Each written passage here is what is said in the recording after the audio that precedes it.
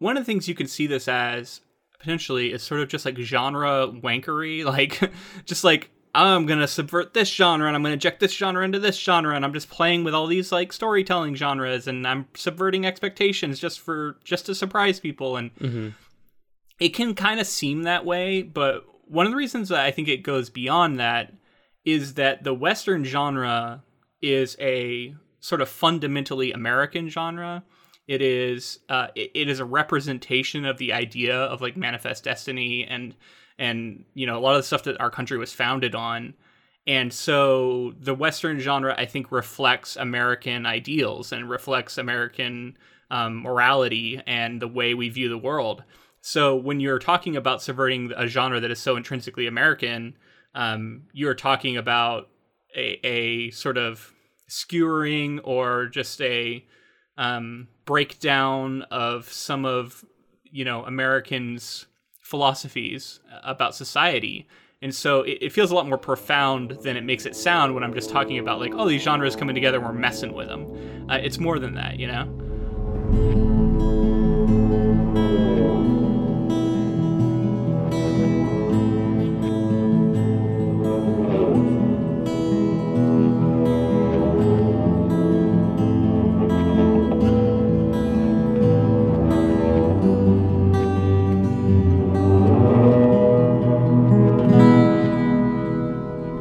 Hello, friends, and welcome to episode 183 of the Ink to Film podcast, where we read the book and then see the movie.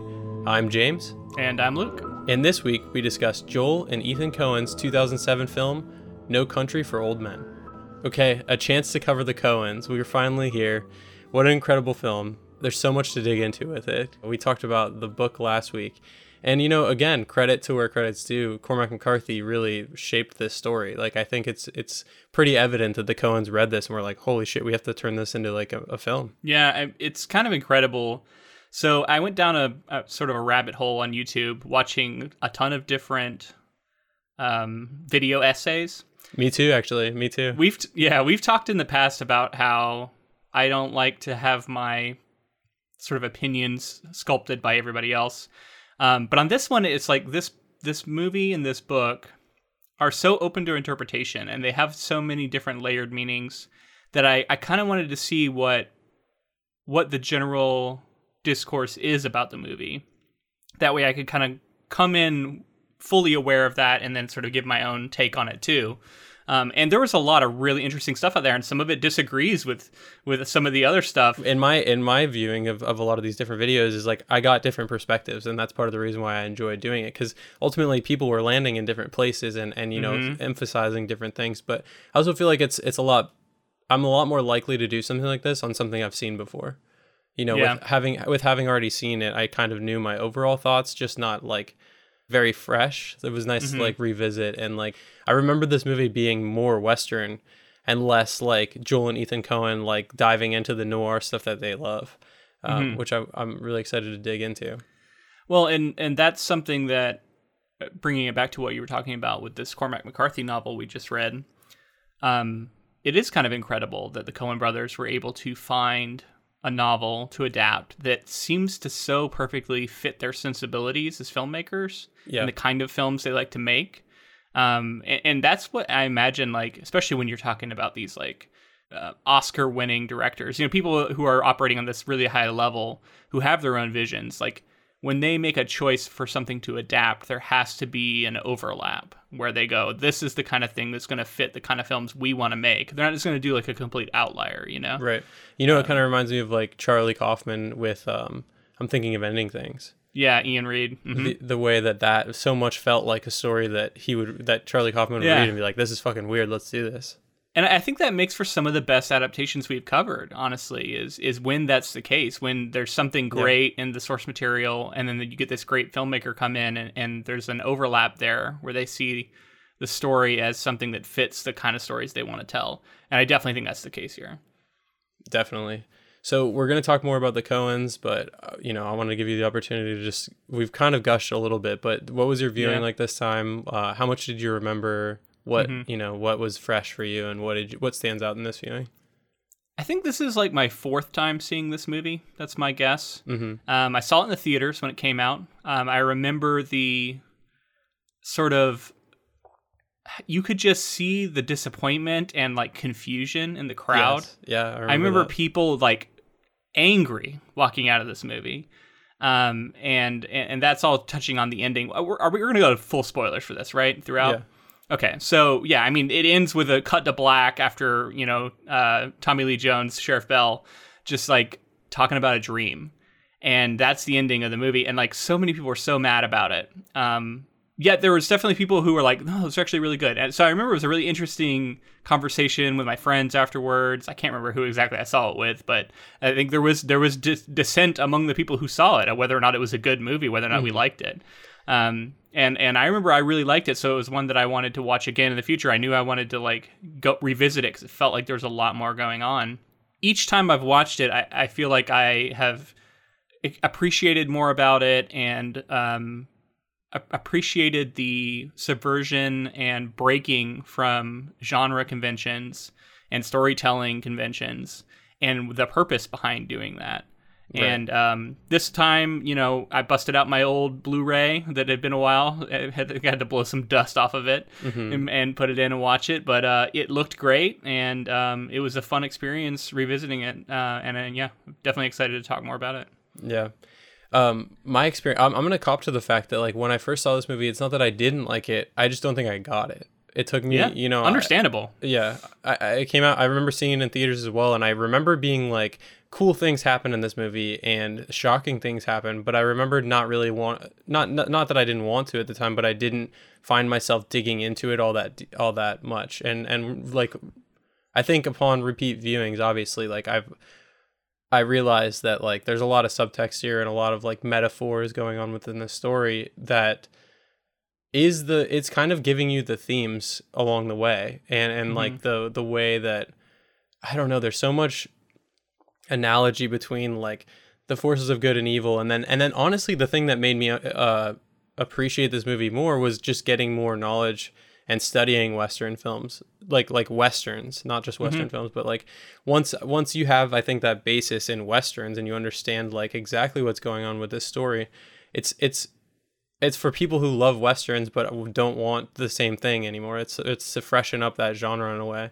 and we kind of talked about it with the book as well, like that's sort of what Cormac McCarthy set out to do as well. Yeah. Is it a freshening up or is it an execution? It feels, it's like, I can't decide. Like it is kind of the death of Westerns here too. And we talked about that specifically in the book.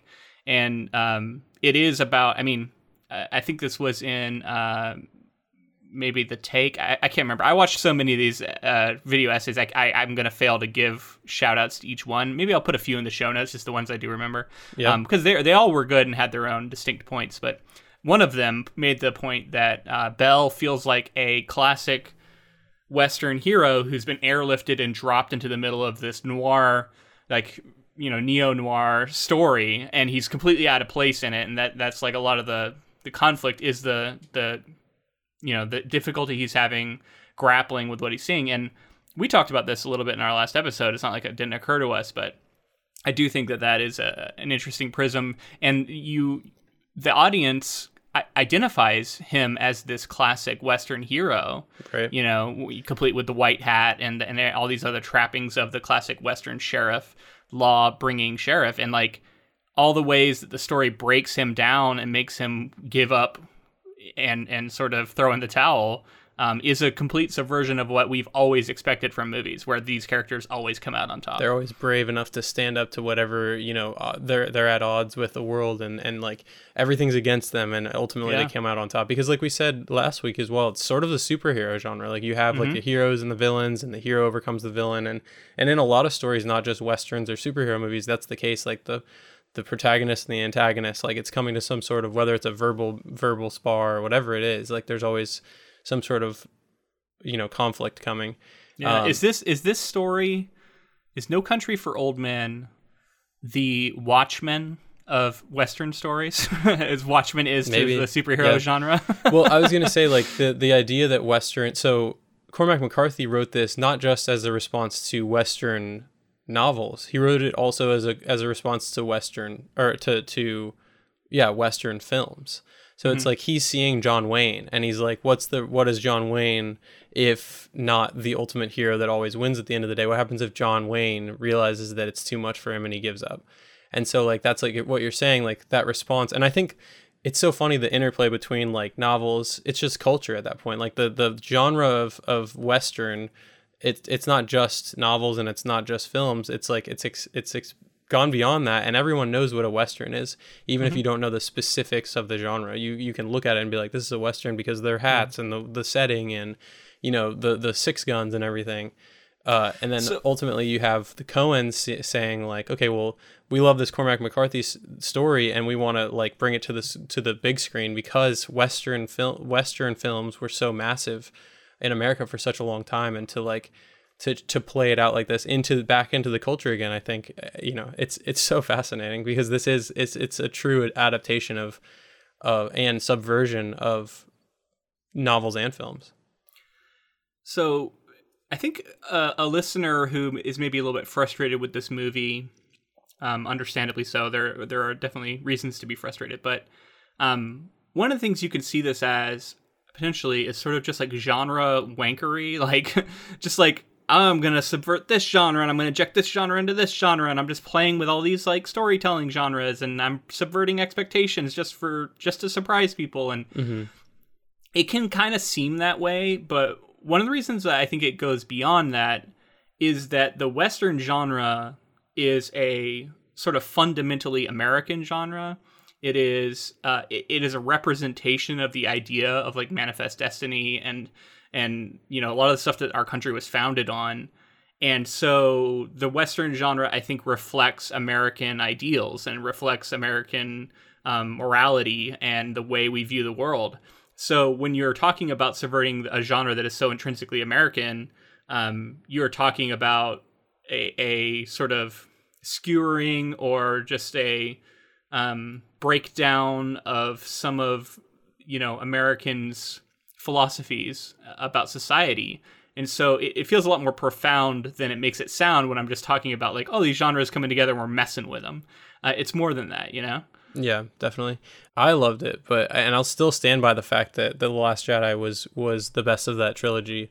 But people were upset because it was like, they're just subverting for the sake of subverting. But like, that's I mean, there are examples case. of people doing that. Like, look at the final season of Game of Thrones is subversion for subversion's sake. So, like, there is, you know, you can be upset about that. Sometimes it is bad. I wouldn't even give them the credit of calling that subversion. I just think that they were going for shock value at that point. Yeah. You know what I mean? Like, I know that, like, subversion to me means, like, they're doing it purposely to like play with something, and I think with the end of Game of Thrones they were just like, what if we, you know, let's just do this, and then that, you know, it'll work itself out. I think they were like, people will think we're really clever and they'll think that we're doing all this other stuff, but they didn't put the thought into it. They didn't do it as purposely as much as they were just wrecking shit. It's like a putting together a puzzle people. Yeah, it's like when you're doing it correctly, it's like putting together a puzzle.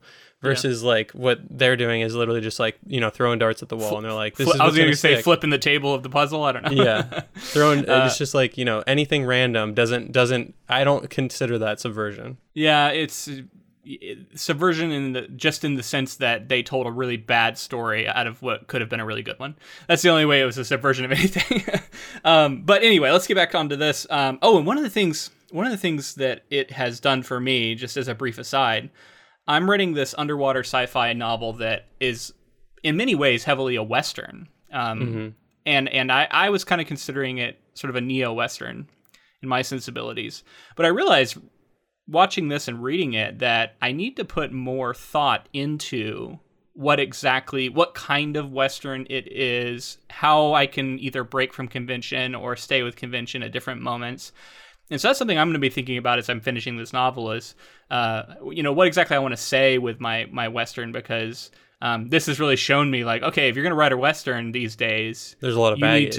You need to like, there's a lot of baggage, and you need to know exactly what you're coming in to say about it. Yeah. And that, you know, that's just something that I think is worth considering for anybody out there who might be thinking about writing a Western, or writing, which is so often the case these days, like a sci-fi that has a Western influence, or a fantasy that feels like a Western, or whatever genre maybe you're blending.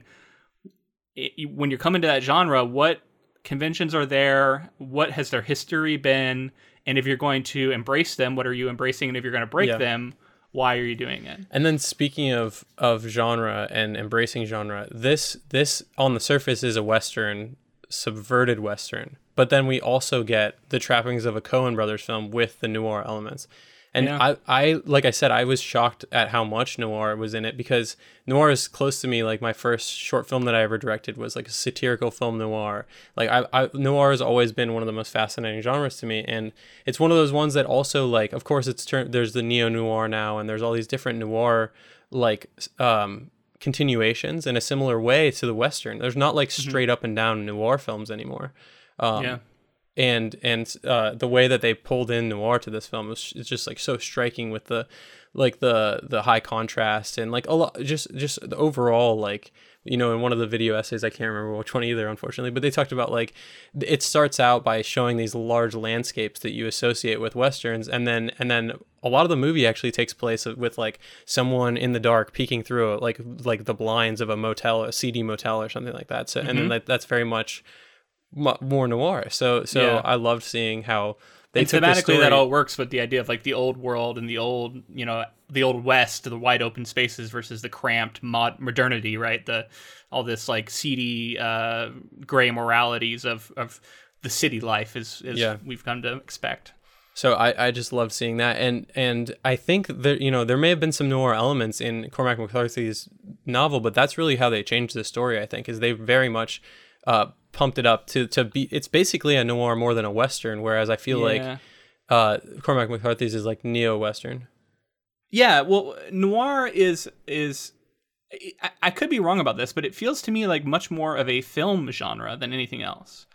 Yeah, but there's your detective stories and things like that in novels, right? Right. But there's something specific about noir that was like, it's like specifically, like you said, like 40s, like post-war. Something about, there's like visual elements that seem essential to it that feel like are difficult to translate, to where if you're going to try and do it in a book, it almost feels like you're trying to translate a film genre into a book. Now, I could be completely wrong about that. You know what I mean? I'm not a historian of genre, and like maybe noir has a long history before it became a film thing in books. I don't know. It's interesting that the Coens really brought in their noir, and I know that's something that they do in a lot of different films in their catalog, and it seems like a perfect fit. Where and a lot of the visual elements, like the shadows and the stark contrast and stuff like that, like that doesn't really work in a book because there is no visual element. It's all in the mind's eye. So you can tell people to like imagine a shadow, but it's not the same effect, right? Yeah, you'd have to be doing a lot of like, and it would be tough to make it subtle, right? It would be tough to make it seem like you could go through the motions, but like you said, like in order to actually evoke like noir, you're gonna need some sort of like visual element to it to say like, you know, the shadow that was cast on the wall was larger than life and did all these things. Like there's so many shots in this movie, like specifically a couple that stand out to me.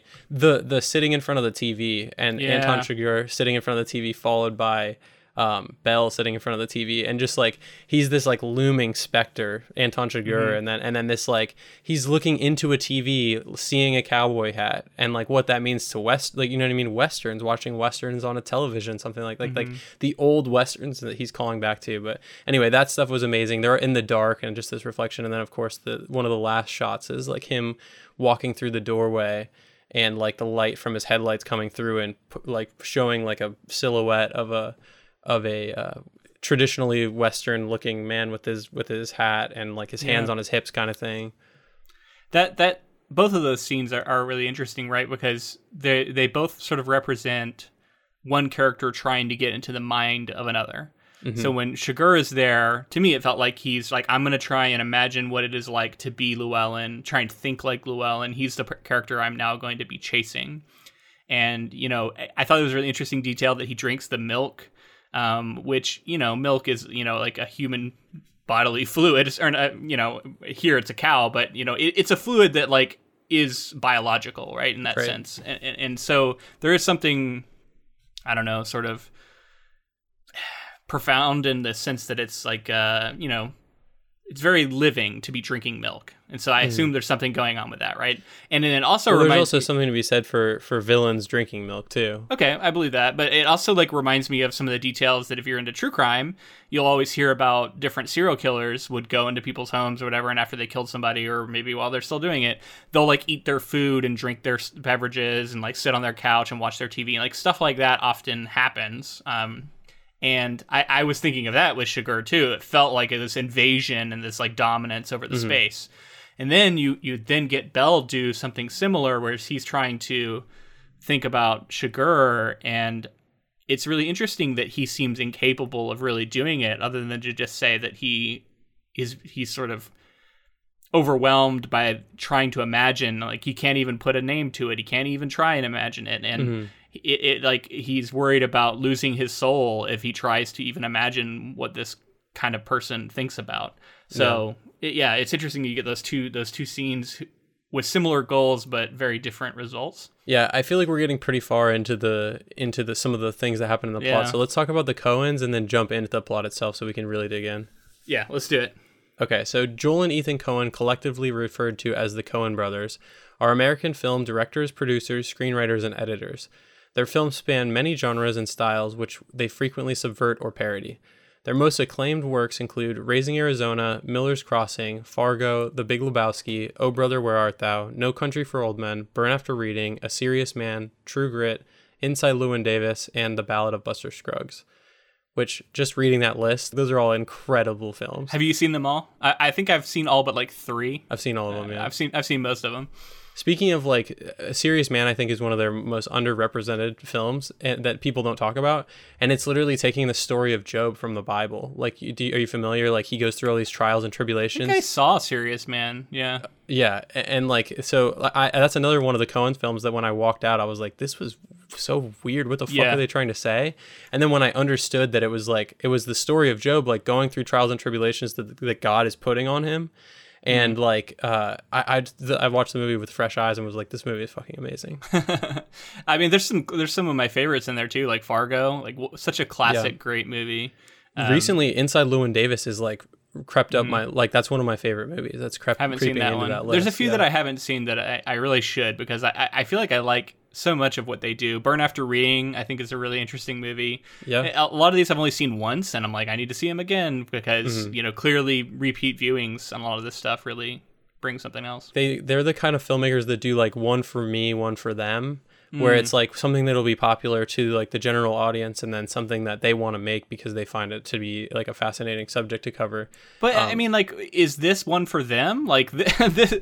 No. This is kind of one. This is kind of one for the general audiences, I would say, in comparison. You think so? Because the way it breaks every convention. I mean, I guess on the surface it looks like it's going to be that, but so many people were so mad about this movie walking out. Yeah, but it won Best Picture. Like, it was like broadly appealing. Like, yeah, I don't know if it was like necessarily they knew that it was going to be for one of the for them ones, but it ended up being. So well, and if you're going to do a for them like this, though, like when you say a for me and a for them, like it to me that feels like you're not putting your creative like soul into the things you're making for them. And this does not feel like they're not, you know what I mean? Like, this feels like they're absolutely doing, they're putting everything behind it. When I say that typically with a filmmaker that I respect, I don't think that like filmmakers like that walk into anything and don't give their whole effort.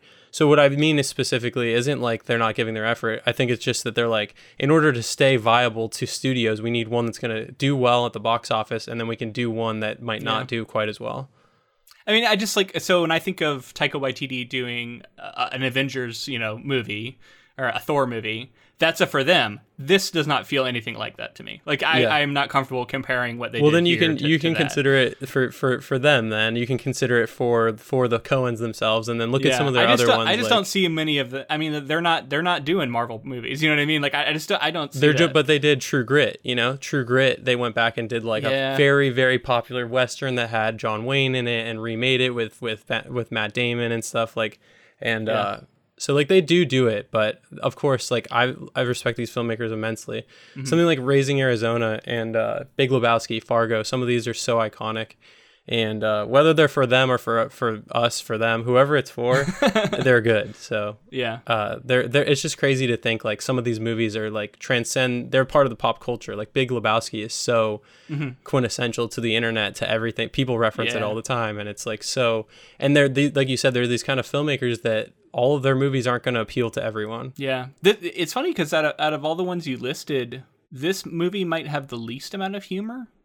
It has some humor in it, but it seems like very little compared to a lot of what's in there. Like Fargo is like incredibly darkly funny. Like a lot of these, even though they're like more serious, heavy movies, have a lot of humor to them. And this movie has a little bit, but maybe that comes from the source material a little bit, because like they didn't change it that much, and to bring in a ton of humor that wasn't in the book would have definitely changed it. Yeah, they still have the edge, that comedic edge to them. Like I remember specifically, there's that woman that Chigurh comes into the room and he's like, "I need a room" or whatever. She just yells at him and is like, "I'm not telling you shit," did all this stuff, and he just walks out, not having killed that woman. That scene happens in the book, but yeah, it's like it's funnier to actually see it at the performance. And I wrote this down. Like the woman doesn't break eye contact with him the whole time, and Chigurh looks like he can't believe that she's doing it. She's just staring him down. Yeah, and that's funny. And they do that on purpose. The way that they edit, the way that like everything is very intentional when they film these scenes. And like you said, I agree. It's not very funny in comparison. A lot of theirs are much more funny. Raising Arizona, like you said, Fargo, Big Lebowski. Some of them are straight up comedies, you know. Yeah. So the brothers write, direct, and produce their films jointly. They often alternate top billing for their screenplays while sharing editing credits under the alias Roderick Jaynes. They have been nominated for 13 Academy Awards together and individually for 1 award each, winning Best Original Screenplay for Fargo and Best Picture, Best Director, Best Adapted Screenplay for No Country for Old Men. Wow. The duo also won the Palme d'Or for Barton Fink. Oh, Barton Fink's a good movie too. I like that movie. Super funny again. Really weird really movie good too. Movie. Yeah. Yeah. You know what else is another one that we didn't even talk about? Oh Brother, Where Art Thou? Just like really funny movie, while also, but it's like it's that weird quirky funny. It's like a musical too, right?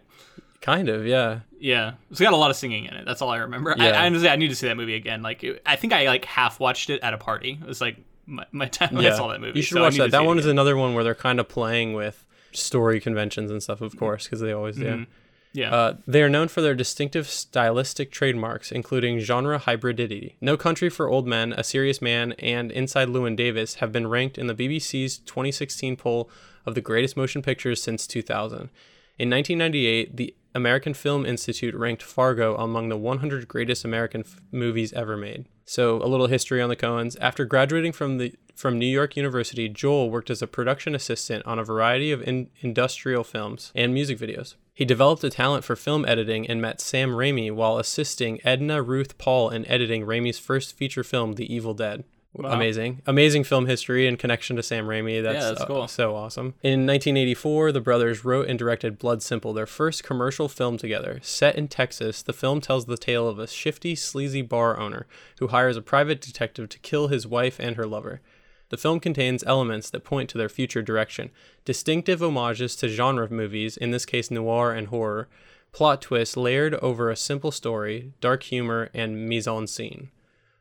The film starred Frances McDormand, who went on to feature in many of the Coen brothers' films. And just as a side note, Frances McDormand is married to Joel Coen. Oh, wow. I did not know that. No. Frances McDormand is just one of our greatest living actors, so that's an awesome connection there. Upon release, the film received much praise and won awards for Joel's direction at both the Sundance and Independent Spirit Awards. That was cool just to be able to talk about, like, from the very beginning. I haven't seen Blood Simple. Blood Simple's you said you have? I have not. Oh, you should watch that. It's really good. To see like confident filmmakers like at the outset is really, really cool. That's cool. It sounds like something I'd like. You would love it, yeah. So that was cool because we got to talk about the fact that like they were doing homages to genre movies right away. They were blending genre. They were, dealing with this dark humor, which we just spoke about. That's like permeates all their stuff. And then I want to talk about No Country for Old Men now. It was released in November 2007. It closely follows the 2005 novel of the same name by Cormac McCarthy. Vietnam veteran Llewyn Moss, living near the Texas-Mexico border, stumbles upon and decides to take $2 million in drug money. He must then go on the run to avoid those trying to recover the money, including sociopathic killer Anton Chigurh, who confounds both Llewyn and the local sheriff Ed Tom Bell. The plotline is a return to noir themes, but in some respects it was a departure for the Coens. With the exception of Stephen Root, none of the stable of regular Coen actors appeared in the film. So obviously they continually have the same actors return. And honestly, when you have these auteur filmmakers, like, that tends to be the case. They start to work with these like elite actors. Yeah. And then we would see some of them return though. Like Josh Brolin is in True Grit, right? Yeah. I think he is. And this is also, I wanted to say while we're talking about Josh Brolin, when I started to take Josh Brolin really seriously and not see him as just like the brother from Goonies. Oh, okay. Yeah, I used to always think of him from the Goonies, and then it was this movie that eventually I was like, oh shit, like, he's gonna be a fucking massive star. And then obviously he's gone on to, you know, I don't want to say that I knew he was gonna be a massive star. I just knew that he was to be taken seriously. Thanos himself. Yeah, Thanos himself, and then just, so many other films. Like, he's amazing. He's massive. He's like, clearly he's playing Thanos, and like that role is like all out and out iconic at this point. Like, he's like, you know, what James Earl Jones is to Darth Vader. Like, you could almost say Josh Brolin is going to be in the future for Thanos. Like, that voice is so iconic. Oh, I absolutely think that's an accurate thing to say. Absolutely. Yeah. No Country won 4 Academy Awards, including Best Picture, Best Director, and Best Adapted Screenplay, all of which were received by the Coens, as well as Best Supporting Actor received by Bardem. The Coens, as Roderick Jaynes, were also nominated for Best Editing, but lost. It was the first time since 1961 that 2 directors received the Academy Award for Best Director at the same time. So yeah, something that I don't know if you knew or not was that the Coens produced, directed, wrote, and edited this film, No Country for Old Men. I didn't know that, but that's cool. I mean, adapted from Cormac McCarthy's novel, which it started out as a screenplay. So it's interesting when you say wrote. It's like, well, they did write it. I mean, but adapting. They do give out Oscars for adapting screenplays. Yeah, you know, it's just interesting because it is so at its core the book. Like, it's really a very faithful adaptation in many ways. Did you watch the video essay from Lessons from the Screenplay? I think so, yeah. Yeah, so the excerpts that we got from the screenplay and that, I was like really taken with. I was like, holy shit, like this seems like a screenplay that would be very, very readable. And like some of that, I think they were like threading in some of that noir, even from what I could tell from those excerpts right away. So kind of props to them still. I think they did absolutely. A good job. I'm not saying they don't deserve it. It's just I just it's funny how the author can get overlooked. Like, so many of those video essays would mention adapted from the novel by Cormac McCarthy, and then let's talk about all the things that the Coen brothers are doing, and it's all of the Coen brothers and what they're trying to accomplish, what they're trying to say. And I'm like, yeah, but Cormac McCarthy was saying it first, and then they are adapting it. So it feels like many of them probably didn't read the book, so maybe they don't like know how much of it is actually in the novel. That was my interpretation, at least. That tends to be the case for the general population, as we know. Like, having done this for years, whenever I talk to people about something, they've either read it or seen it, but usually, unless you're a very specific person, not both. Yeah, which are our people. If you are that kind of person, you're our people. You're our people. And while we're talking about the film and like the filmmakers behind it, I have to shout out Roger Deakins, who I saw at the end is doing the cinematography for this movie, which incredible throughout. And we covered in what was it, Blade Runner 2049, which is just an amazing looking film. And I think this looks amazing too. And I was always happy when I'm starting to recognize names of like cinematographers. Like, I know I'm getting deeper into film. For sure. I mean, Roger Deakins is like almost in a plane of his own. You know, he's kind of his own thing, and everybody knows he's just like a straight up legend. He's like absolute, like everything he's ever shot. Like, he should have won. Like, I know he's been recognized obviously by the Academy, but he should have won long ago for The Assassination of Jesse James by the Coward Robert Ford. Ooh, that's another movie I want to see again. He deserved it for that movie because it's one of the best shot films I've ever seen in my life. It's absolutely amazing. I remember seeing that and just being struck by how it looked. So that makes sense. Yeah. You know what this movie didn't get nominated for? Best score. Because there's basically no score. Yeah. Sure. There's basically no score in this movie, and I was going to ask you, like, because that seems very uncommon to me. Like, it seems like I can't think of another movie like that. I mean, maybe there is, but there's almost no music, if any at all. And when it is, it seems to be like diegetic sound, like it's something in the scene, versus a score coming in to tell us something about how to feel. And instead there's just silence. Like, such a quiet movie. Very to where quiet. when there are weird sounds, like the sound of the shotgun with the silencer on it, it's really striking. Definitely. I mean, that's the tension of this movie is like, I got like a pit in my stomach. Like I felt it in the pit of my stomach at certain points, just because like, you know, recently A Quiet Place was shouted out for like how amazing the sound mixing and everything was, because there was so much silence in that film, and and what that can do to a film. And this movie's absolutely achieving the same thing.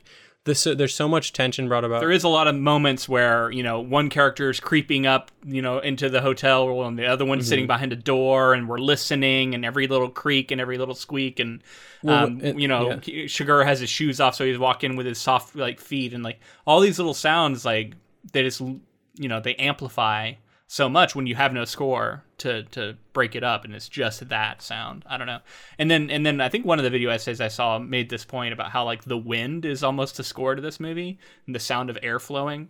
And I totally get that, because it's that diegetic, just like atmospheric sound tends to be the main source of anything going on in all of these scenes, sound-wise. And it works so well for the project. It works so well for this film because it, like I said, it helps with that tension. It puts you at, like, it's uneasy. You're uneasy because you're used to feeling a score in a film, and like it's something that you can't really put your finger on if you're not really thinking about it. And just to be able to like subliminally do that to an audience is like masterclass. Like that's one of the ultimate moves of like trusting the audience, and like taking the guardrails off, taking the training wheels off, and just throwing you into this movie that's like being executed at such a high level, and expecting you to sort of sink or swim with it. And that's just one of the many ways in which it does it, right? Where it's like, we're just going to do this thing, and it's going to make you feel weird, and we're going to break conventions left and right, and, you know, it's going to be up to you whether or not you can sort of keep up with it. Yeah. The scene you're talking about where he's, like, creeping over in his socks, and Moss is trying to, like, pull the briefcase through the vents, and how much tension that brings because of all the noises that are being made. Can you hear it? Yeah.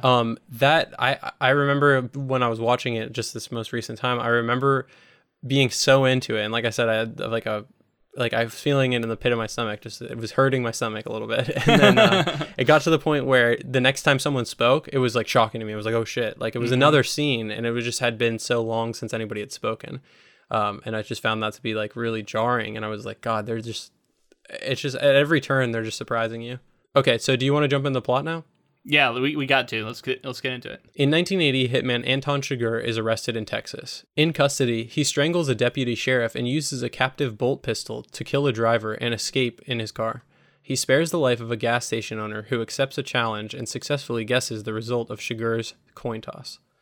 Hunting pronghorns in the desert, Lewin Moss comes across the aftermath of a drug deal gone bad. He finds several dead men and dogs, a wounded Mexican man begging for water, a stash of drugs in the vehicle, and $2 million in a briefcase. He takes the money and returns home. Feeling guilty, Moss returns to the scene that night with water. He is pursued by two men in a truck and escapes into a river.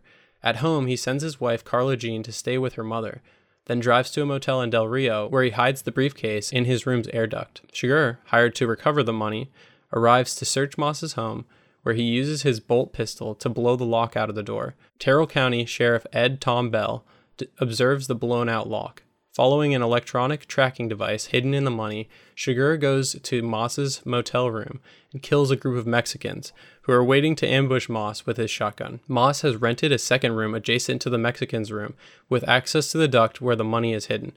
He retrieves the briefcase just before Chigurh opens the duct. Yeah, so a lot to talk about here. We've already touched on some of these scenes, but let's talk about a few that we haven't mentioned yet. So our first introduction to Chigurh is he's this man being arrested, brought into a police station, and then we get this awesome scene of him sort of slowly, quietly standing up behind the officer who's on the phone and coming up to strangle him to death. And he kills him like right as the conversation ends so perfectly.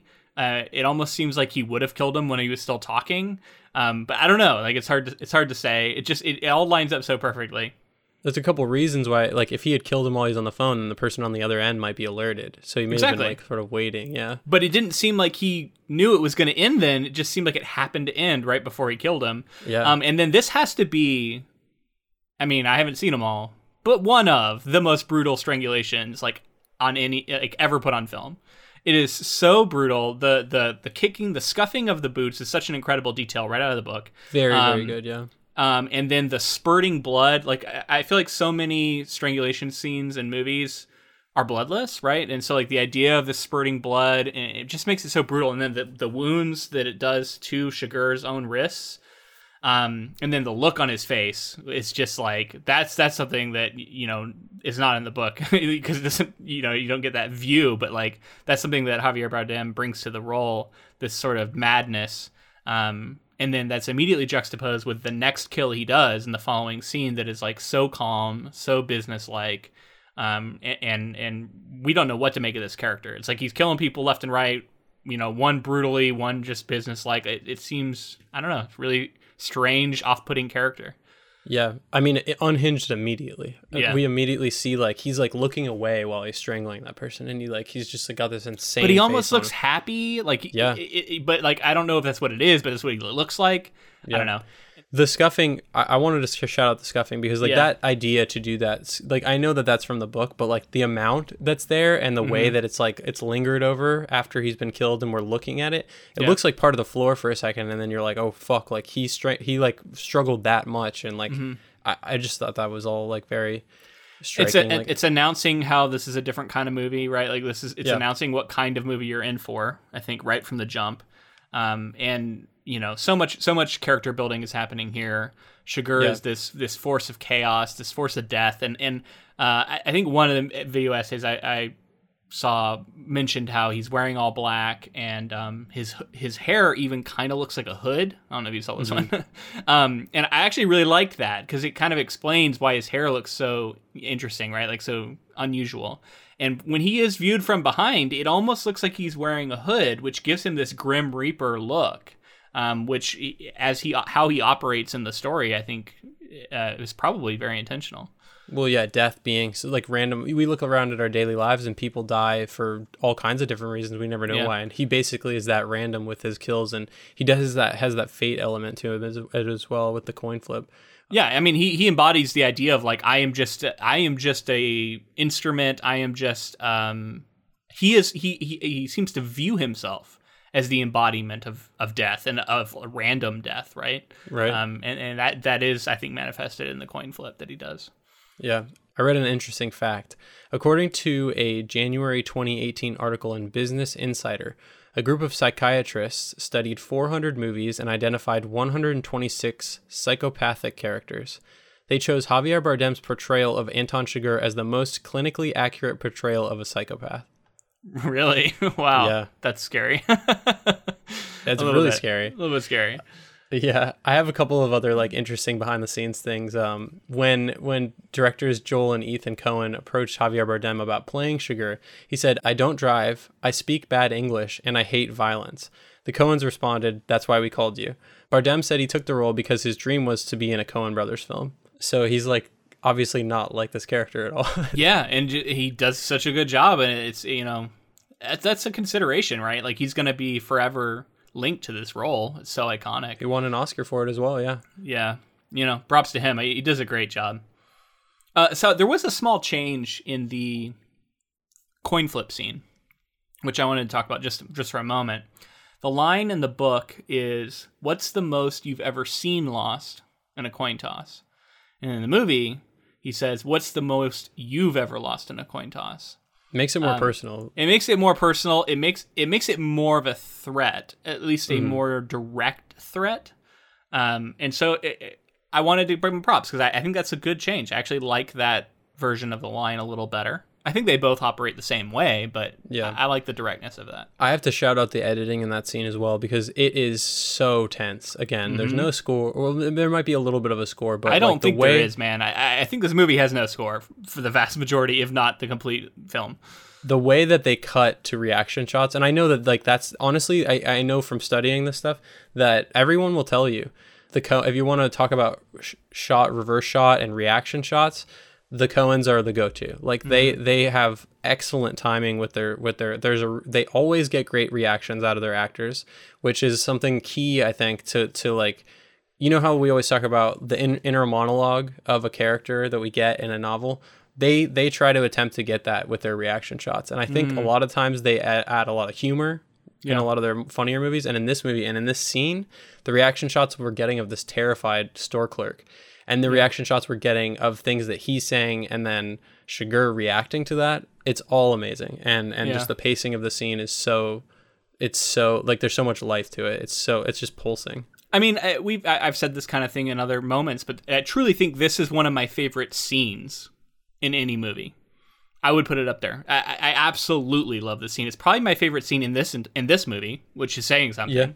Yeah, you don't even have to watch you could just watch that scene. You don't have to have anything before or after, and that scene works as its own like mini film right there. It's so good. Let's talk a little bit about Llewellyn, because we so far we've sort of left him out of the discussion, but he is sort of the neo-Western protagonist.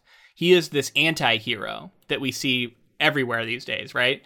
And he, our modern sensibilities assumes that, okay, we have this classic Western hero who's out of his depth, but then we have Llewellyn, who's what we're more familiar with these days, the anti-hero, the guy who is morally gray himself. He's robbing from people, he's killing people, whatever, like he is morally gray in a different way.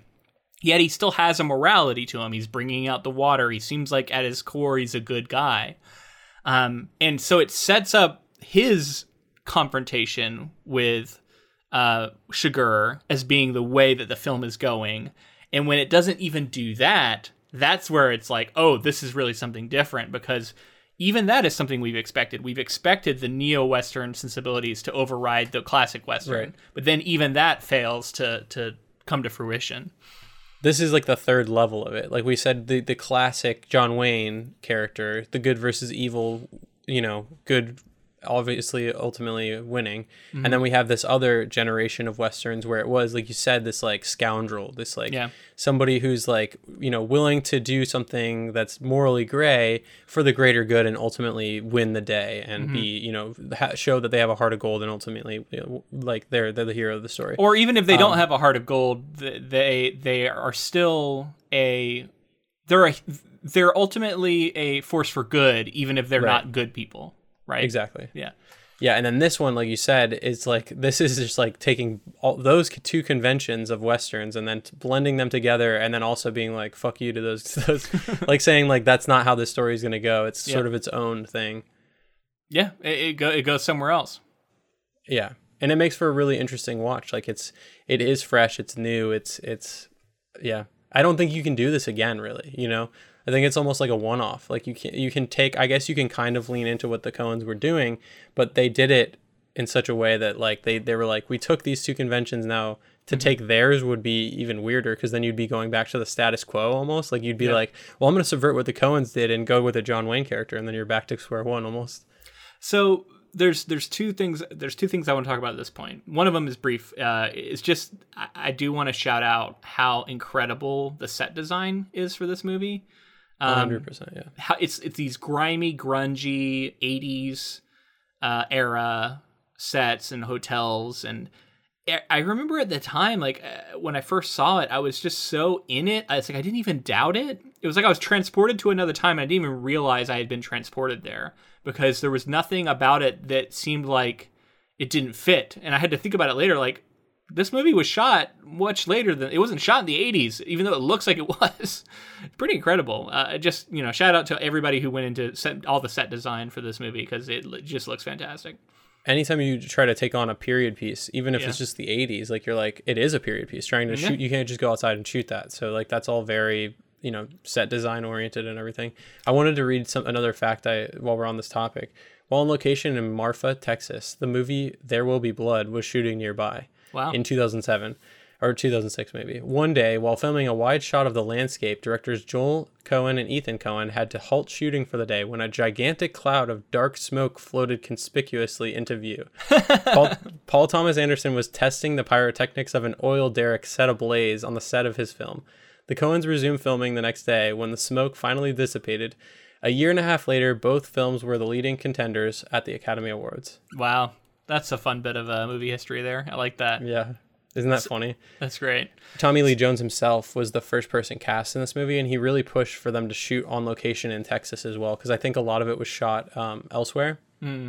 But there were scenes that they actually shot in Texas, and that was important to him when he came aboard. And he was like when Tommy Lee Jones was on board, a lot of people started to come on as well. Yeah. And obviously it's the Coens, so that doesn't hurt. Yeah. So the next part I wanted to talk about in this section is there is this scene where Anton Chigurh takes a fork on the road to go towards the hotel where Llewellyn's staying, and he crosses a bridge, and it's incredibly dark, and this bridge is sort of bright, and you can see it, but it's like crossing into darkness, and and out of the side of his window, he shoots at this crow. He misses it, but he does shoot at it, and then he goes across. And I remember I think I paused it after it happened. I was like, what the hell was this scene? Like, what is this? And so I had some thoughts about it. I wrote some stuff down, and then I watched those video essays, and a few of them touch on this scene. And one of them talks about the kick the dog moment and how they said, oh, this is his kick the dog moment, identifying him as a villain. They're like, yeah, he shoots this animal, and that's to identify his violence towards animal and makes him bad, which is something that opposes the save the cat moment, which is another screenwriting thing where like you have a hero save an animal or save somebody defenseless, and it establishes them as the hero. And I can see that, but I also don't know that that's what this scene is. It feels a little bit beside the point to me, because he already is. There's no doubt in our minds that he is the villain at this point in the movie, so it's unnecessary.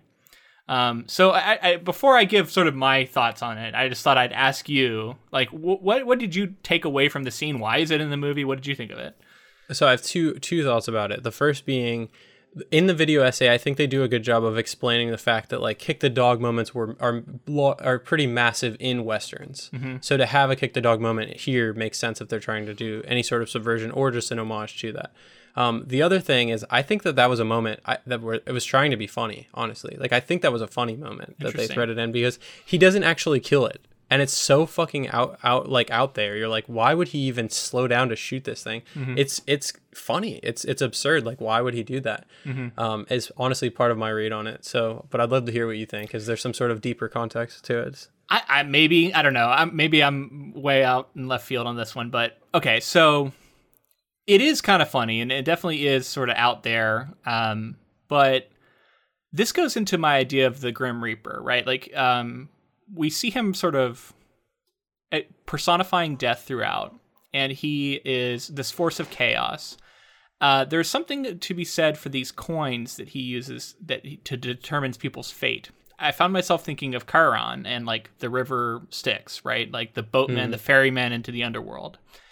And I see Chigurh crossing this bridge into darkness, and it felt like crossing into the underworld. And Chigurh feels like a character who is trying to assert some sort of power over death or to usurp death. And when he sees this crow on this bridge, a crow is like classically a figure that represents death, right? They're scavengers, they're blackbirds. And he sees this crow on this bridge that perhaps represents crossing into the underworld. And to take a shot at it, to me, was an attempt to say, you are not the master here, I am.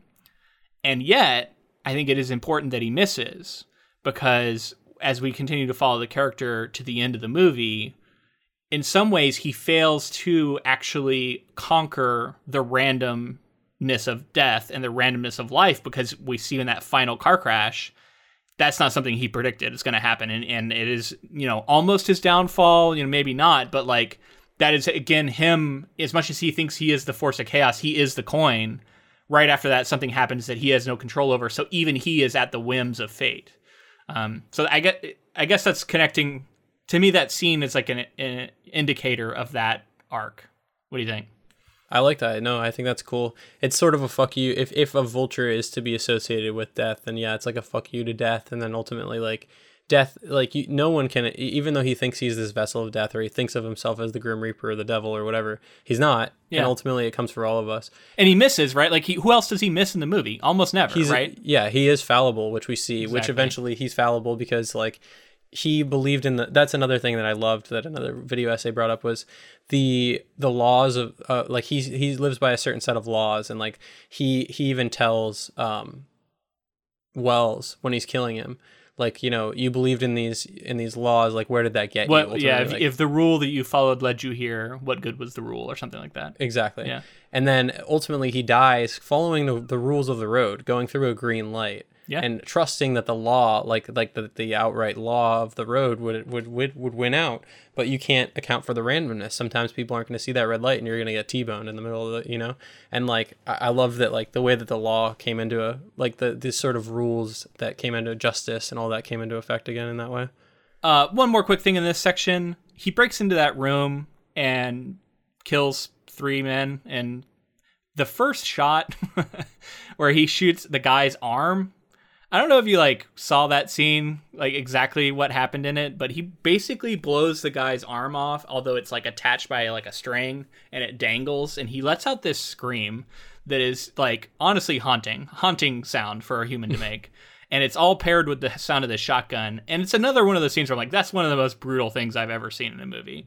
And I don't know if you saw anything about how they did that scene, but it was incredible. I don't know how they got it to look so freaking good, but they're just magic, I guess, with these effects that people are able to pull off. It just looked like a real thing. It looked like I saw a real thing happen, and it was harrowing. I would guess a mix of practical and CG. Maybe you get an actor who has partial arm, and then you can put a fake arm on it to get it blown. I don't know, something like that. Could be, yeah. I know that's a thing that's done for sure. There's a couple behind the scenes things I really want to make sure we get to before we get through this second half here. Josh Brolin was working on Grindhouse in 2007 when he became drawn to the role of Moss in this film. He asked Grindhouse director Robert Rodriguez if he could borrow a video camera for his audition tape, and he ended up having his audition elaborately shot with the theatrical camera they were using, directed by Quentin Tarantino and with Marley Shelton as Carla Jean. When the Coens saw Brolin's tape, their response was they loved the lighting. So Grindhouse, for those who don't know, Planet Terror and Grindhouse was a whole B movie thing that Robert Rodriguez and Quentin Tarantino were doing in 2007, and Brolin was on it, and this idea that he got Quentin Tarantino to shoot his audition tape for the Coens. Pretty amazing. Tarantino was you're getting this fucking role, Brolin. I'm gonna get this for you. Yeah. And this idea that the Coens were the lighting was amazing. That's so funny, and I just love to see these filmmakers interact in that way. This is just such a wild fact that I found, and I looked a little bit more into it, and it's completely true. In the novel, Sheriff Bell says of the dope dealers, "Here, a while back in San Antonio, they shot and killed a federal judge." Cormac McCarthy set the story in 1980. In 1979, federal judge John Howland Wood was shot and killed in San Antonio, Texas, by Texas freelance contract killer Charles Harrelson, the father of Woody Harrelson. What? Oh my God. Can you believe that that's true? His father was a hitman. That's insane. And killed a federal judge. That was talked about in Cormac McCarthy's novel, so it comes full circle when Woody Harrelson is in this movie. Oh, I was thinking of you, man, by the way, when you were talking last week about how you couldn't remember Wells being in the movie. And I was like, Woody Harrelson, how did you not remember this? No, I completely forgot. I didn't know. And when I saw Woody Harrelson, I was like, holy shit. When he walked, we saw him from the back first. And I was like, that kind of looks like Woody Harrelson. We get the reverse shot, and I'm like, holy shit, Woody Harrelson. I didn't want to spoil it for you because you said you didn't remember. I didn't even want to say anything. I'm like, I wonder if he even remembers he's in this movie. Yeah, I did not remember that. Yeah. So good. But I'll never forget the fact that his father was a hitman. Yeah, no, that's wild. That's insane. And he plays a hitman in this movie. It's not like Woody Harrelson doesn't know what his dad did. He's played hitmen, I think, in other movies, or at least killers for many times. Well, natural born killers. Yeah, exactly. All right, so I'm going to read the second half now. Moving to a hotel in the border town of Eagle Pass, Moss discovers the tracking device, but Chigurh has already found him. Their firefight spills onto the streets, killing a bystander and wounding both. Moss flees across to Mexico, stashing the case of money in weeds along the Rio Grande. Finding Moss severely injured, a passing band takes him to a hospital. Carson Wells, another hired operative, fails to persuade Moss to accept protection in return for the money. Chigurh cleans and stitches his own wounds with stolen supplies and sneaks up on Wells at his hotel. After Wells unsuccessfully attempts to barter for his life, Chigurh kills him in his hotel room. Moss telephones the room and Chigurh answers. Chigurh vows to kill Carla Jean unless Moss gives up the money. Moss retrieves the case from the bank of the Rio Grande and arranges to meet Carla Jean at a motel in El Paso, where he plans to give her the money and hide her from danger. Carla Jean is approached by Sheriff Bell, who promises to protect Moss. Carla Jean's mother unwittingly reveals Moss's location to a group of Mexicans who have been tailing them. Bell reaches the motel rendezvous at El Paso, only to hear gunshots and spot a pickup truck speeding from the motel. As Bell enters the parking lot, he sees Moss lying dead. When Carla Jean arrives, she chokes up upon finding out her husband is dead. That night, Bell returns to the crime scene and finds the lock blown out. Chigurh hides behind the door after retrieving the money. Bell enters Moss's room and sees that the vent has been removed. Later, Bell visits his uncle Ellis, an ex-lawman, and tells him he plans to retire because he feels overmatched by the recent violence. Ellis replies that the region has always been violent. Weeks later, Carla Jean returns from her mother's funeral to find Chigurh waiting in her bedroom, per his threat to Moss. She refuses his offer of a coin toss for her life, stating that he cannot pass blame to luck. The choice is his. Chigurh checks his boot as he leaves the house. As he drives through the neighborhood, a car crashes into his at an intersection and Chigurh is injured. He bribes 2 young witnesses for their silence and flees. Now retired, Bell shares 2 dreams with his wife. In the first, he lost some money his father had given him. In the other, he and his father were riding through a snowy mountain pass. His father had already gone ahead to make a fire in the darkness and wait for Bell. Yeah, so many great scenes, so many things we could talk about. Don't have time to get into all of them. So let's jump around a little bit. After Chigurh executes Wells, and he's talking with Llewellyn on the phone, and they're sort of negotiating, and then Llewellyn says, "I'm going to make you a special project of mine," and hangs up on him. There's a moment where Chigurh looks over at Wells, at least that's my read of it, is he's looking over at Wells' body with this like surprised look on his face. And I thought, to me, it was like he was saying like, "Oh, you were right," because Wells had warned him. He's like, "You don't know with a certainty what's going to happen," because Chigurh had said he's like, "The money will be brought to me." And he ends up being wrong. That doesn't happen. And so I thought it was really funny. And like, that was my read of that scene. I don't know. Did you get something else from that? Yeah, no, I kind of saw the same. He's like almost like, yeah, like you said, yeah, you're right. And it's like the surprise look at a dead man. It's just such a psychopath thing to do. Yeah, it was almost like he wanted him to laugh too. Like, "Hey man, you were right." Like he was like pleased. It was so weird. But like, I just remember that moment. Of course, the fact that he's always taking his shoes off with blood, and he lifts his feet up while he's on the phone, which eventually, like I just said in this thing, I think it's funny that it's even a question in my mind that people aren't sure whether Carla Jean is killed in this movie or not, dead. And it's 100% like he's looking at his shoes because of the whole blood. It's just because they don't spell it out for you. They just give you all the pieces to spell it out. So yes. So one thing I forgot to mention this last week, and I wanted to mention it here. Cormac McCarthy's fluent in Spanish, and he's known for including passages in Spanish in his novels that are untranslated. There is no character translates them for you, and I thought it was interesting that, and I'm going to commend them, they brought that into the movie, because there's several different times where characters are speaking in Spanish and we don't get a translation. And it's interesting because like you get the movie without knowing it, but in all of those moments, there is something a little bit there. Like knowing that the character who is talking about El Lobos, which is like a wolf, like there's wolves. And if you don't know what that means, you don't know what they're talking about, right? Like it could be anything. So speaking of wolves, which is like, sort of evokes the idea of like these predators looming, which, can take the many different manifestations, whether that's Chigurh himself or the other hunters out there looking for Llewellyn. And then you get the mariachi band, or I forget, I don't know if they're mariachi. This band that wakes up Llewellyn. Apparently they were singing a song that like mimics what had happened to Llewellyn about like you wanted wealth and you like flew too high and you got burned or something. Like it's very much mimicking his actual story up to this point in the movie. And if you don't speak Spanish, you don't know that that's what they're singing about. Yeah, I love that kind of stuff. Like little Easter eggs for people who understand the language is cool. Awesome to me. That's very cool. So let's talk a little bit about Llewellyn dying. Dies off screen. The last we see him, he's having this conversation with this woman at the pool who is sort of the stand-in for the hitchhiker in what is maybe the biggest change from book to movie, is that we don't get the prolonged hitchhiker sequence. We don't really get them connecting in the same way. But there is a line where he says, "Oh, I'm looking out for what's coming," and she says, "No one ever sees that," and that's the last time we see Llewellyn alive. So I think it's like definitely a key. And there's like an interesting fade, right? Like there's a fade on that moment, which you don't see in like other transitions. And I think it's like a subtle signal to the viewer, like say goodbye to Llewellyn because he's about to die. Fade to black for him a little bit, even though it wasn't necessarily a fade to black, but yeah. And typically fades are like, a passage of time kind of thing as well. Yeah. So, it kind of serving both purposes. It stands out as something, right? Like it's different. And you're like, what does that mean? That's what it means. That's what it means. Yeah. Get ready.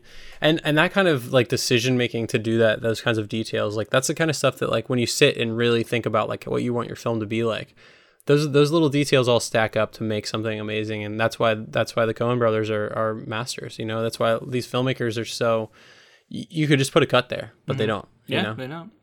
So there's a reason for everything they do. So one of the other scenes that I wanted to talk with you about, because again, it's one where I don't think these video essays I've seen so far actually get into it and actually talk about what happens in this scene in a way that is at least meeting the level I want to get to. And that's after Llewellyn, our sort of neo-noir Western hero, dies. Then all of a sudden we get Sheriff Bell. And he gets this little line from this other guy he's meeting with where he says, he just strolled right back into a crime scene. Who would ever do such a thing? And then like we gets this like aha moment where he realizes I got to go back. He's going to have come back to this crime scene. Yep. And he sees the lock blown out, and he has this moment of hesitation of do I go in or do I not go in? This moment of fear, and he has the heroic moment where he summons the courage to go inside. And, we have to, since in case you haven't watched it recently, we have to set up the fact that like throughout the movie, he had like when they first get to the trailer to like check through Llewellyn's trailer, he sends his partner in and he's like gun up, be ready for action or whatever. And he's like, are you going to pull your gun out? And he's like, no, I'm behind you. You're guarding me basically. I'm hiding behind you. There's these moments of like him using like humor almost as like a like he's trying to deflect his fear, and he's the entire time it's like he's dealing with like they're like, do you want to go back to this crime scene because some new some new agent is here, some FBI agent, and he's like are there any more bodies? And they're like no, and he's like, well then I don't need to go out there anymore. I've seen it. So he keeps sort of trying to skirt like his responsibilities a little bit along the way. And then we get this moment where he's left to make a decision, and there's two doors, right? The tape is around two doors. So it's again almost like a coin flip situation. It's a 50-50. If he is in one of these rooms, what if he chooses the room that he's in? What if he doesn't choose the correct room? Okay.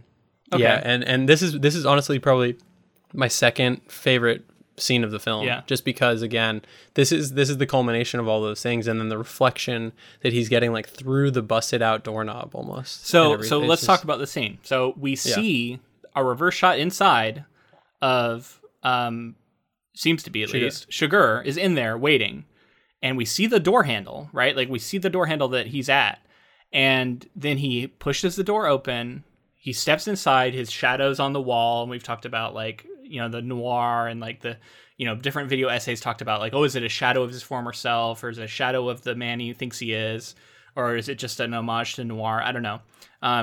But then he goes in and the room is empty. And there's a very specific moment where he looks at the window and the window is locked. And I was like, no one has talked about this moment, because the language of movies to me says that Chigurh was in this room, and then now he's not, and there's no way he could have gotten out. And to me, this reminded me of there's these moments in Coen Brothers movies that sometimes border on supernatural, spooky moments, right? And I don't think this is not present in the book, to my memory of it. This is a Coen Brothers thing. Somehow Chigurh got out of this room, and there's all this talk earlier about like how he's a ghost. That's what he keeps saying, like, oh, he's a ghost to me. And this was a moment of supernatural, I don't know, like he somehow got out of this room. Maybe he fled. I don't know if this is like I think they baked in enough deniability here. So this is my read on it, right? I assume there's 2 rooms here, right? But we only see one, right? We only see one busted lock. But we never see when we're seeing the reflection per se from Shigur's perspective. Could be the other room that he's seeing a reflection. He's only seeing the headlights reflected basically into that other room. So there's that, and then there's also the fact that like the room that he eventually goes into, that Bell eventually goes into, they have a very specific shot where he looks down and a coin has been used to open up nails to like, so obviously he absolutely has been there. And it's like whether he was in there and like I don't think he could have fit through that grate, right? Like that was too small for him to like squeeze through. Yeah. But is it also maybe implied that he like, you know, used a coin to undo the nails and then crawl through the grate, maybe like crawl through the air duct or whatever it was? Like it didn't I look don't like know. it went anywhere. This one, I didn't think so either. Yeah.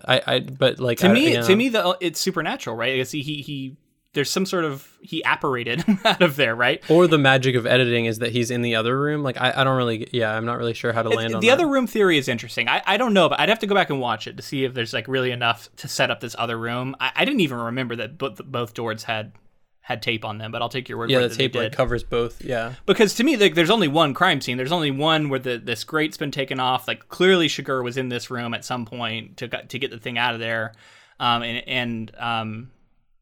I just think this is, and I'm touching a little bit on my knowledge of the series of Fargo, the TV series, right, which is an homage and like a sort of reference to the original film. I think they at least like are on as producers or something on that. Yeah, and one of the things that is very present in that show is unexpected moments of supernatural weirdness that's like inexplicable and you don't expect.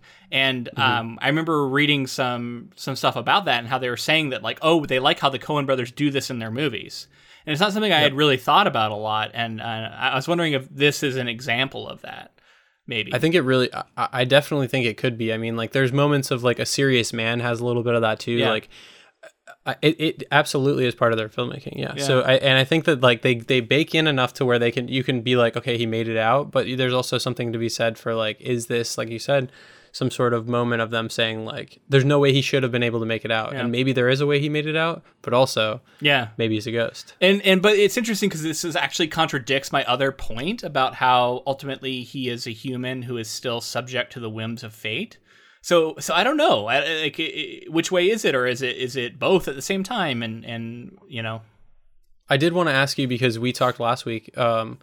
You remembered like sort of not thinking that the Shigur survived in the movie, right? What do you think now, having seen he for sure survives. I don't know why I guess I was just thinking like it's such a serious injury, and I thought there's no way he's going to seek medical attention. So like I could foresee a situation where he would get an infection or something and die. So in my mind, I was like, oh, maybe he's so stubborn he won't go get medical attention. He's going to die from this wound. But he's so supernatural, and like the way he did surgery on himself to get those bullets out, like, he doesn't die. I don't think that scene. That scene, I agree. But that scene to get into the pharmacy, by the way, where he fills the gas tank with the shirt and stuff is amazing. Another great scene. Just like him walking and the effect of that just on screen, and they're like pulling back as he's walking towards, and the way that he walks through the whole movie is another thing we haven't talked about. Yeah, very, very ominous, sort of like slow stalking. It's like he's got his shoulders up high and he's like really like coming at you like I don't know. He's shot from behind a lot too, which I don't know. I always think of like The Wrestler, where we get a lot of these views of the wrestler walking, and it's reminiscent of like wrestlers walking into the ring to go fight. So I don't know, something about that following somebody walking. It does feel like you're watching someone about to do combat or something. Yeah. One of the scenes we absolutely have to talk about is the retired Bell scenes and his dreams. And I think the interpretation of the dreams and whether you found it satisfying is going to determine like how you feel walking out of the movie. Right. And I think that's where a lot of people, when this movie first came out, maybe didn't, like I said, I didn't really get it. Yeah. And like it takes more analysis than just watching it on a surface level. What did you think? So this movie deflates at the end. There is a building of tension, a ramping up of tension throughout the movie, and we are built up and conditioned from a million other movies, every other movie we've ever seen, to expect a final confrontation between Llewellyn and Shigur. And then when Llewellyn dies, we're like, okay, well we still got Sheriff Bell. He's going to get in a confrontation with him. and then that doesn't happen. And so each time it's like being taken away from us and deflating, and then we get these two weird scenes. He goes and speaks with his cousin, and they have a discussion about like, you know, life and him retiring, and we get this moment where he says, the cousin says, he basically tells a story about how what you're dealing with is nothing new. And we talked about this in the book a little bit too. And it, you know, it really underscores the idea that like, this isn't as new as you think it is. And that past that you've been idealizing maybe wasn't ever real. And then we get this final moment with Bell talking about some dreams, and talking about dreams that, you know, he even admits aren't really that interesting to anybody other than who has them.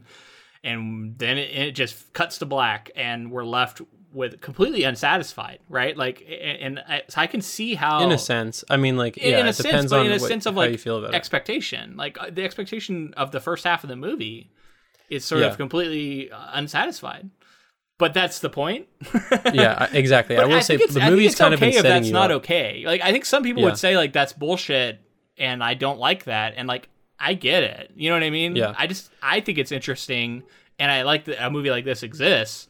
But you certainly couldn't do every movie like this, right? Like, exactly, yeah. And I think that's the thing. They're playing with the fact that it's a movie, and you're expecting certain things to happen in a movie. And I think that like the whole movie's been saying, there's randomness in life. Yep. Like, you can never predict exact outcomes. You like, all of this has been like about the human experience, and like death comes for us all, and endings aren't always what you expect.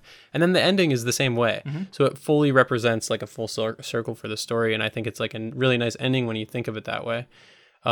And like his stories that he says are profound. Like having a dream of your father, who he's talked about in the monologue, I think early on, about how his dad was also a cop, and he made him very happy. And the idea of his dad waiting for him like along some snowy embankment where it's warm and there's light, is like almost like is this a dream? Is this a premonition? Is this what heaven's going to be for him? Does he believe in God? Because he said to his cousin, he always felt like God would come into his life at some point, but he hadn't. Mm-hmm. And like that, you know, is that him grappling with his faith or grappling with like his mortality? And I think there's a lot there, and this idea of like his dad, clearly he always wanted to make his dad proud, because that's something that was a big deal. He was a cop when he was 25, or sheriff when he was 25, and his dad was also a sheriff at the same time. And his dad sort of like forging ahead, and the idea that like his dad died younger than he is currently is another fact that he says, like, I'm an old man in comparison to what he was at the time of his death. And sort of my dad went through this path before me, and maybe he's there waiting for me. Mm-hmm. Maybe he's not, though, you know? Yeah. Cormac McCarthy did an interview with Oprah. We talked about it in the last episode. And one of the things he talked about was how he thinks that dreams are like a tap into your subconscious, and that they will work out problems that you're dealing with in your like daily life. And I'm putting words in his mouth. This isn't exactly what he said. But my takeaway was that these dreams like are a way for you to like work through the problems that you have, and that people should listen to their dreams and all this stuff. And I just think it's interesting that he's, you know, this is right out of the book, right? So I'm taking this from the author's mouth to like, okay, what does this ending mean? To me, this is Bell grappling with the loss of the life and the view of the world that he held onto for his whole life. And this dream is like a representation of like holding on to some faint hope, and like it gives him enough to carry on. But I don't know if it is necessarily an indication that it is a premonition and that any of this is going to be true. Mm-hmm. I think it's more just an indication of Bell finding a way to carry on and to like continue his life with any semblance of happiness, is just to hold out hope for this thing. And then it's up to you, I guess, as a viewer, whether or not you want to believe that there's some truth to it. Yeah, I agree. I think that's exactly what's going on here. Love it. But again, up to interpretation, which I always love in a film like this, because that's a great way to end a film, is just to leave it with ambiguity. A weird in way a satisfying to end this film, though. I mean, so many people talk about this ending as being unsatisfying. Like, there are people who are like, I liked everything about this movie until the end. until this final scene. And like, I get it. I just, I think you can come around on it if you're willing to like, give it another chance. Again, everything they do it's intentional, right? Like, they didn't do it to fuck with you necessarily, but maybe they were. But it's intentional. There's something they're trying to say here. So if you found it really unsatisfying, then maybe that, like, even after digging into it, if you still find it unsatisfying, and maybe it's just not what would have spoken to your sensibilities. And so we've got all these things, right? We got all these different messages. We got the classic Western, we got the neo-noir Western. Both of them fail, and ultimately at the end, like, Chigurh gets away and our character gives up, and we're left with this faint hope of a dream, and this one character telling another one that everything he thought he knew is perhaps all a lie, and he's been lying to himself. And what does that all mean? I don't, you know what I mean? Like, in the idea of this, it is kind of a nihilist take of like nothing matters and it's all going to hell, but you can choose to hold out hope, I guess, in the form of this dream. Like, you can choose to hold out some sort of hope that there is some sort of greater meaning or some sort of greater good, however faint it might be, and however it might just be created by your own subconscious. Yeah. So I think that we have to roll into our vote now because we're running low on time. Yeah. So it's going to be a tough one, obviously, but I'll let you start. Are you taking the book or the movie? Oh, God. Okay, so I've been dreading this. I say all the time that this is hard. Typically it is. But I'm going to tell you right now, I actually don't know what I'm going to pick. I'm going to pick. I'm going to make myself pick. But I have something written down. And I don't know if I'm going to go with it. But I think I will. Okay, I'm going to go with it. I'm literally deciding in this moment. This is incredibly difficult. They're both masterfully executed. The film brings so many cool elements that we just talked about. The book has so many incredible passages that we talked about last week, and the writing is just on a master level. It's as close as a tie as we can get for me, but I'm going to give it to the book. And the only really defense of that I can give is just that books are my genre, and I want to give the credit to the author who came up with it first.